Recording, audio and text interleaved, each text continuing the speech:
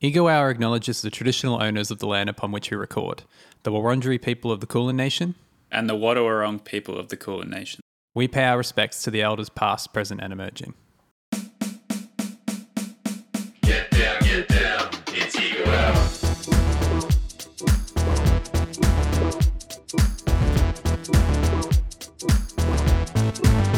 It's Ego Hour. Good evening, morning, afternoon, and for the greater good, my name is Lil Silky, and welcome back to the Ego Hour podcast. Today, at long last, we're going to get a little bit academic and investigate a dominant trend that has defined blockbuster cinema of the past decade. A technique I, as of right now, am dubbing circumlocutory filmmaking. To understand this ironic collection of syllables, we have to begin with the wink. The power of the wink. Do you ever feel like an artist is speaking to you? Do you ever watch a movie, see a painting, or hear a song that, even though you're experiencing it for the first time, it immediately feels familiar? Whether it's a catchy melody, an evocative combination of colours, or maybe even a set of charming characters, sometimes you come across a piece of art that is just easy to enjoy, or at the very least, easy to understand. In 2021, I visited my parents and found them blasting a smooth groove track, passionately and effortlessly singing along to a song that I had absolutely never heard. Now, I don't frequent the Spotify Hot Hits playlist or anything, but I consider myself informed enough to know when a song, movie, show, misogynistic male commentator, or meme is taking off. Yet there I was, completely oblivious to what this charming bopper was and how my parents had leapfrogged me in cultural fluency.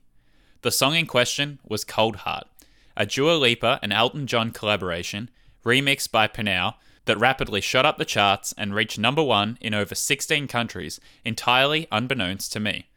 So, what the fuck happened, and how did my parents seem to instantly know the song so intimately?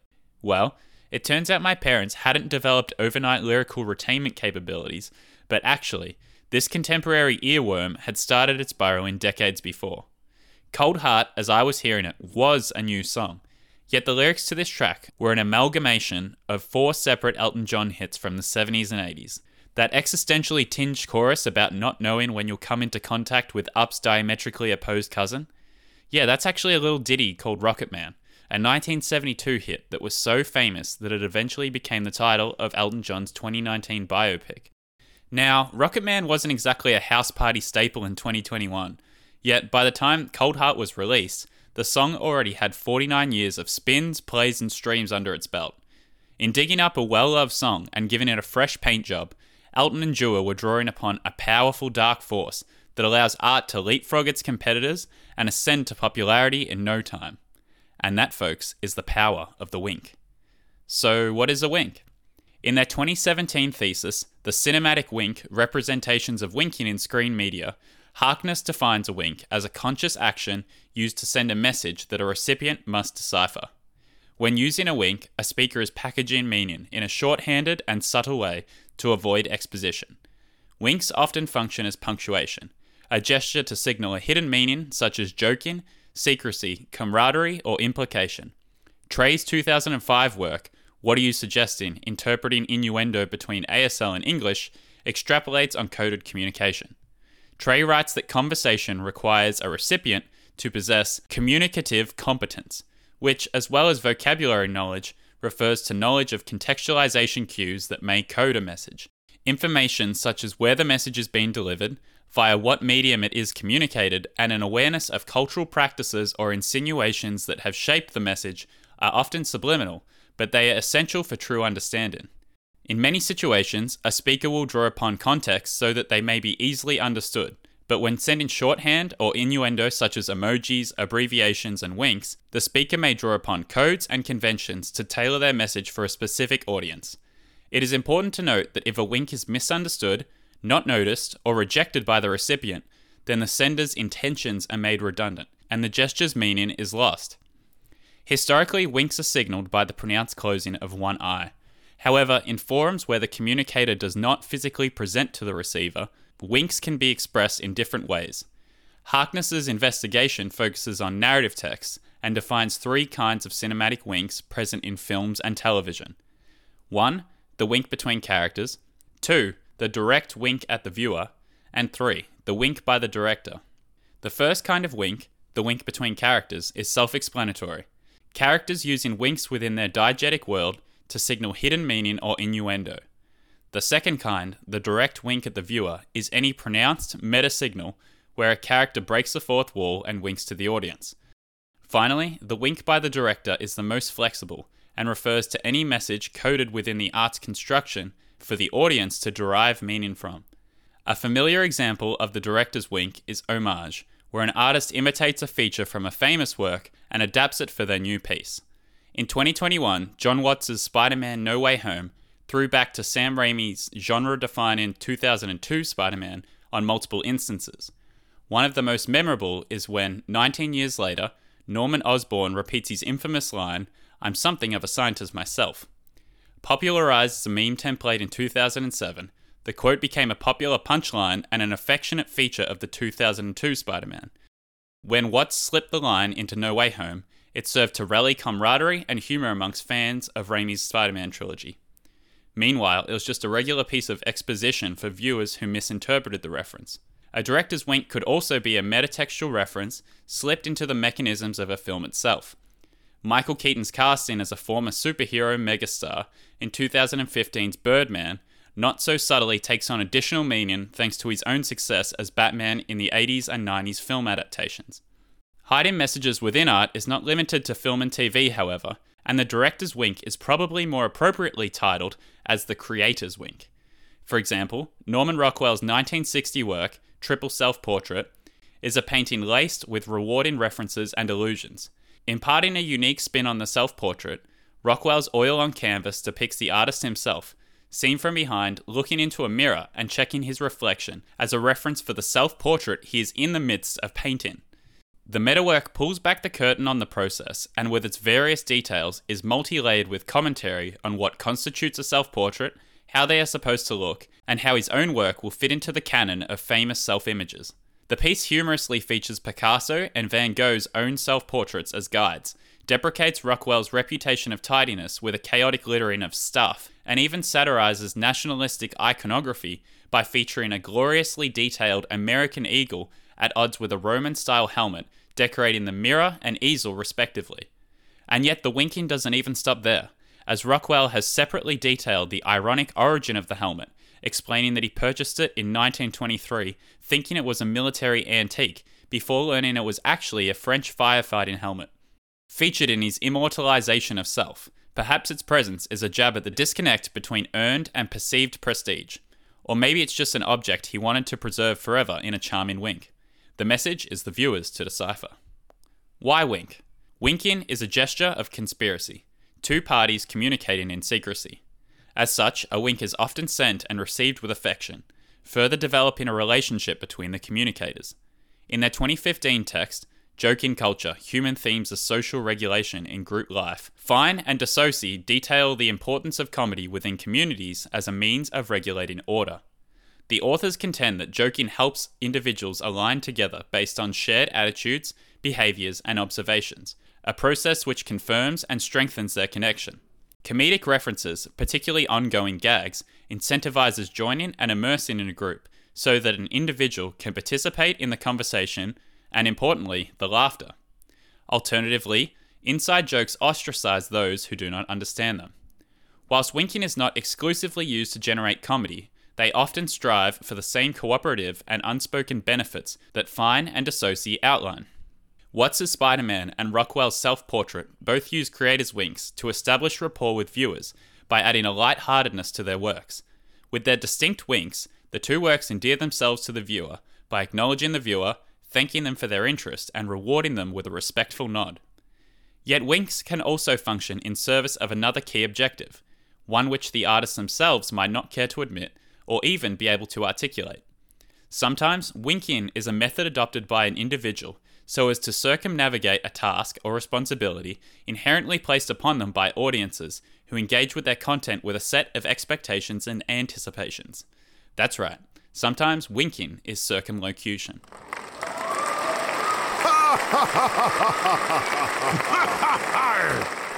Circumlocution is the use of many words when the same message could be delivered in few.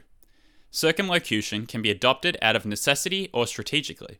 In their 2000 investigation, The Effect of Explicit Training on Successful Circumlocution, a Classroom Study. Scullin and Jourdain outline the benefits of circumlocution when communicating in a second language. The paper explains how inexperienced speakers, such as students, can effectively piece together descriptors and adjectives to substitute for words they do not know.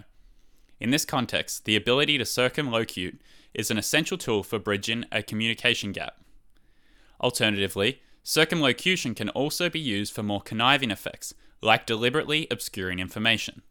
Obeng's 1997 text, Language and Politics, Indirectness in Political Discourse, analyzes how political figures rely upon indirect communication styles to navigate risky or difficult subject matter without provoking scrutiny from a listener. Amongst an index of strategies, Obeng raises circumlocution and provocatively defines it as a variety of evasive tactics deployed by an interactant to protect himself or herself against facefall. This perspective highlights that circumlocution is not only the use of too many words, but can also be the deliberate use of less efficient, less informative, and less revealing words. The technique changes the power dynamics of a conversation by making the listener responsible for their own understanding. As well as distancing a messenger from any negative information they are sharing, the technique also allows a messenger to discredit unfavorable interpretations by blaming the listener. Notably, Obeng's rationale for circumlocution aligns with Fine and DeSoucy's descriptions of jokes as social lubrication. Fine and DeSoucy note that, because of their unifying capabilities, jokes can be drawn upon to diffuse tense situations. In one gesture, a joke can remind an audience of a presenter's good intentions, divert attention from a difficult subject matter, and segue to a more stomachable topic. In this context, joking functions as a subtle form of circumlocution leveraged to create a positive reception. Suddenly, the creator's wink must be considered with skepticism. Sure, it's charming when an artist acknowledges their audience, but isn't it a bit cheap? The winking superhero. Okay, I've held off as long as I possibly can, but it's about time we talk about Marvel. In the 2010s, popular filmmaking, more explicitly than ever before, connected winking with wit and joking with earnestness. Comic book film adaptations, with Marvel as the industry leader, revolutionized the wink and weaponized it at a textual and subtextual level. Continuing the momentum generated by Raimi's Spider-Man trilogy and 2008's Iron Man, iconic vigilantes were adapted to the big screen in unprecedented numbers. But unlike earlier critical failures, including 2005's Fantastic Four and 2004's Catwoman, the new era of superhero movies drew actively from their source material and strove to satisfy fans of the original comics. Filmmakers and creative directors, including Kevin Feige, Zack Snyder, Joss Whedon, and Christopher Nolan, concluding his Dark Knight trilogy, unionized the nerds with the mainstream by mulching critically and commercially acclaimed narrative arcs and papier-mâchéing them into contemporarily styled, easy-to-understand action-adventure blockbusters. The films were pure spectacle, large-scale, no expenses spared affairs that promised explosion and 2+ hours of stuff happening. And as the franchises spawned sequels, prequels, spin-offs, and reboots, the films became larger than themselves, mutating from standalone films into invitations to an episodic, multimedia universe. The filmmakers created boundless stories where characters would metatextually refer to the previous films or, cunningly, tease a piece of comic book lore yet to reach the screens. Trailers, Easter eggs, stingers, and crossovers became winking currency, nods to the past and curtsies to the future.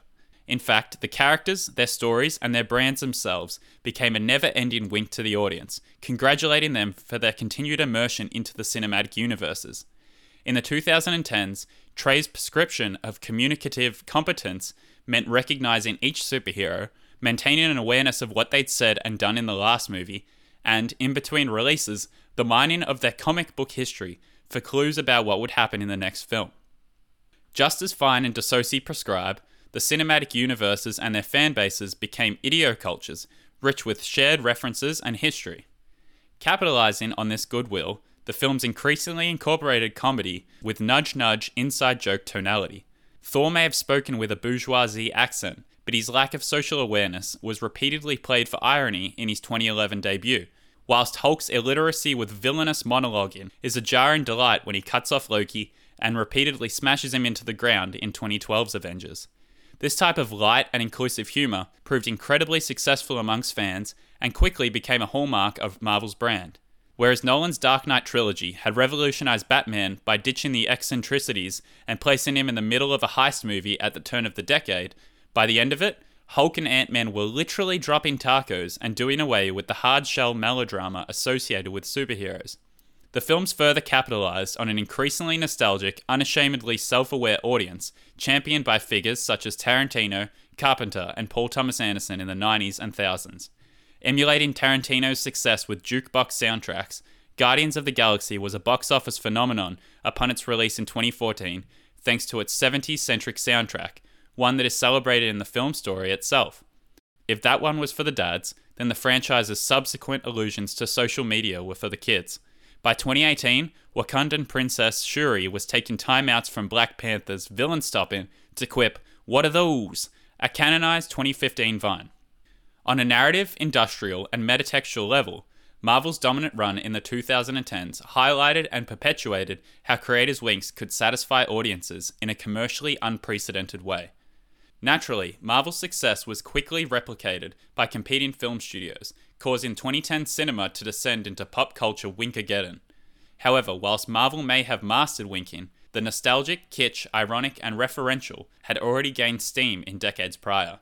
Again, Tarantino, PTA, and even sacrosanct cinephile Martin Scorsese frequently referenced the filmic canon in the 90s and thousands, and in Marty's case the 70s and 80s too, within their films, whilst cunningly using popular music of different eras to create multi-layered, metatextual meanings. Meanwhile, sarcastic filmmakers such as David Fincher and Mary Harron projected snarky skepticism onto the big screen in the 90s and thousands, with films that winkingly hide anti-consumerism ideals behind high-drama narratives. Finally, rappers and hip-hop producers such as Grandmaster Flash, Dr. Dre, DJ Premier, Timbaland, Just Blaze, and Kanye West indelibly popularized winking in music with sample-heavy beats that reimagine famous hooks, grooves, and drum beats from the past. As the pop culture archives have grown, so too has winking, and it's no coincidence that the loudest era of the wink proliferated at the same time that the world at large gained access to both social media and smartphones. Suddenly, the entire history of recorded art was just a scroll away, and history's most enduring and loudest soapboxes too. The 2010s may represent a moment of critical mass, but art always has, and always will be, determined to remind the audience just how smart, funny, thoughtful, and compelling it is. Conclusion, and the death of earnestness. The purpose of this investigation was not to discredit winking in popular culture, but to highlight the mechanisms that have made it so prevalent and graciously accepted. Actually, that's a lie. It honestly was a hit piece determined to put winking away for good. I mean, come on, it's the 2020s, grow up. Today we have found out why the wink won't ever leave, so instead I will share a quote from Scullin and Jourdain's exploration of circumlocution. On page 245, the authors conclude, "The ability to circumlocute is one of the crucial strategies that has been identified as a means of compensating for imperfect mastery of a foreign language. What this means for the film-going public is a dangerous dependence on winking in substitute for filmmaking proficiency. Marvel and blockbuster cinema's hybridization of action and comedy must be applauded for its success, but the dominant, generic transformation must also be considered for what it is displacing, namely, artistic honesty and emotional vulnerability. When artists rely upon endearing winks of humor, sarcasm, self-deprecation, and pop culture identification, they are casting protection around their work and ridding themselves of culpability. This effect functions at both a textual and metatextual level, as winking gives films a license to skip over sophisticated emotional beats with an "oh shucks" shrug, whilst the artists, tearing down the formalities of presentation, let themselves do the talking rather than the work itself. Painfully, the results aren't filmmaking catastrophes, which should at least have value as case studies in overambition or narrative face-planting, but instead, the era of winking is marked by its distinctive mediocrity, and worse, the emotional apathy it encourages. In 2022, Uncharted has an over-the-top, far-from-reality, but enthralling conclusion, while centrally trading on an incredibly fun treasure hunt narrative. Yet the film is more memorable for its lame gags and winking nods to a generic audience. At one point, Tom Holland's Nathan has a crack at Mark Wahlberg's Victor for having too many apps open on his phone. A personable shout-out to people who have smartphones? I don't know. Likewise, this year, many found Thor Love and Thunder's low-stakes comedic stylings as disingenuous, yet the film is merely cranking the very tone that made its previous installment such a hit. Doctor Strange 2, House of Gucci, Cruella, Frozen 2, Star Wars 7 to 9, The Grey Man, although I was one of the dozens who actually enjoyed it. All massive films that received tepid, forgettable receptions thanks to their over-insistence upon winking looks to the past, nods to the future, and an overall failure to inspire emotional responses. As Trey writes in his investigation of innuendo across language barriers, explicating irony by calling it such or following innuendo with the tag, "if you know what I mean," undermines the intent of the form. It's a linguistic rimshot. The speaker avoids being taken literally, but as a conversation style, the technique leaves him looking like the stereotype of a bad stand-up act. Hey, these are the jokes, folks. In 2022, the creator's wink is no longer a code but a convention, a simple and replicable way to assure a base level of quality and audience affection. In an era abundant with stuff fighting for our attention, winking has created an artistic crutch for developing rapid, if monotonous, rapport with audiences, whilst protecting the filmmakers and studios themselves from criticism. However, it doesn't have to be this way, and a return to honest, vulnerable storytelling, complete with emotional beats and self-seriousness, can allow filmmakers to achieve genuine and memorable resonance with audiences, while separating their work from the grayscale masses. As audiences, we must demand more, no longer settling for generic allusions to our generic metadata, but instead celebrating art that tries harder and gets more specific.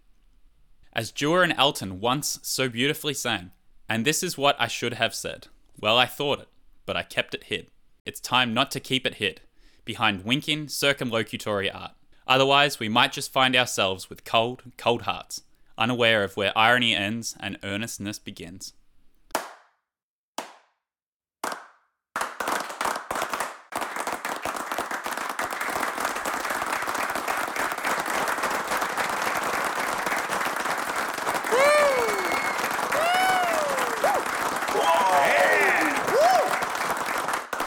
And on that note, it's time for me to tell you how I really feel about David Leitch's Bullet Train.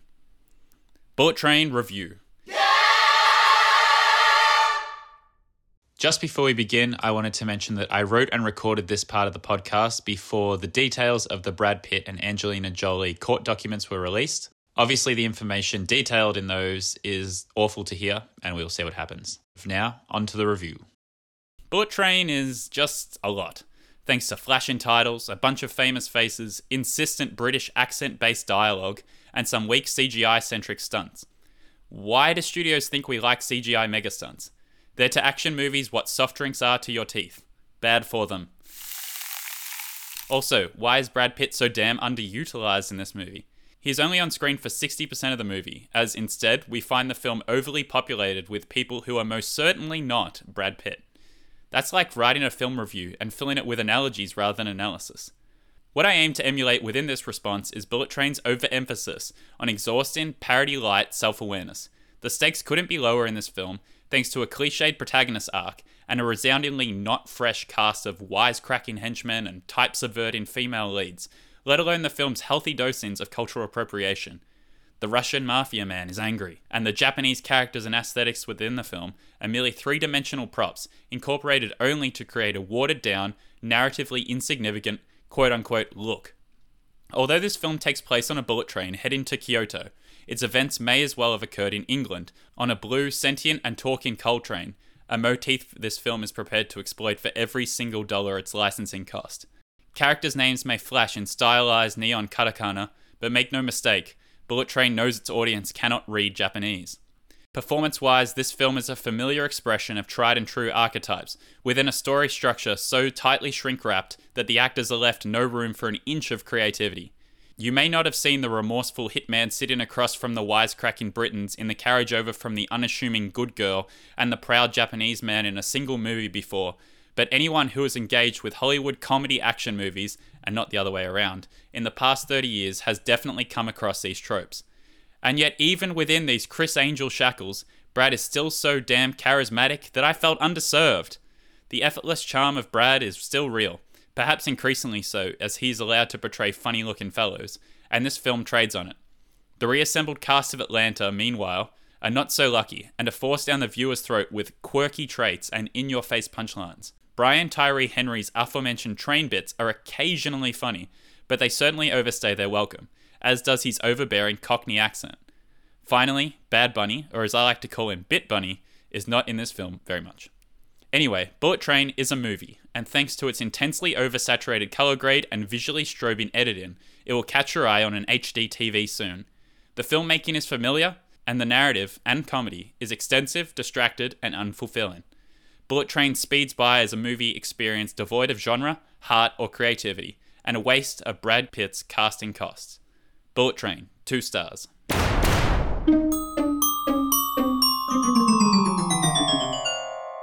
So there you have it, a 3,332 word, 6-page essay that took me 6+ weeks to write and record on circumlocutory filmmaking, followed by 538 words of honesty about why Bullet Train is net negative for your eyeballs and ear holes. The irony. Well, what do you think? Love my takes? Hate them? Follow me on Letterboxd @LilSilky, subscribe to this podcast, and follow our @EgoHour podcast Instagram account.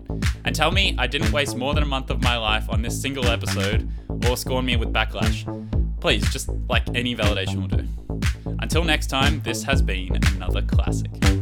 Another classic, or a fresh one. If we knew what we wanted, you'd be useless.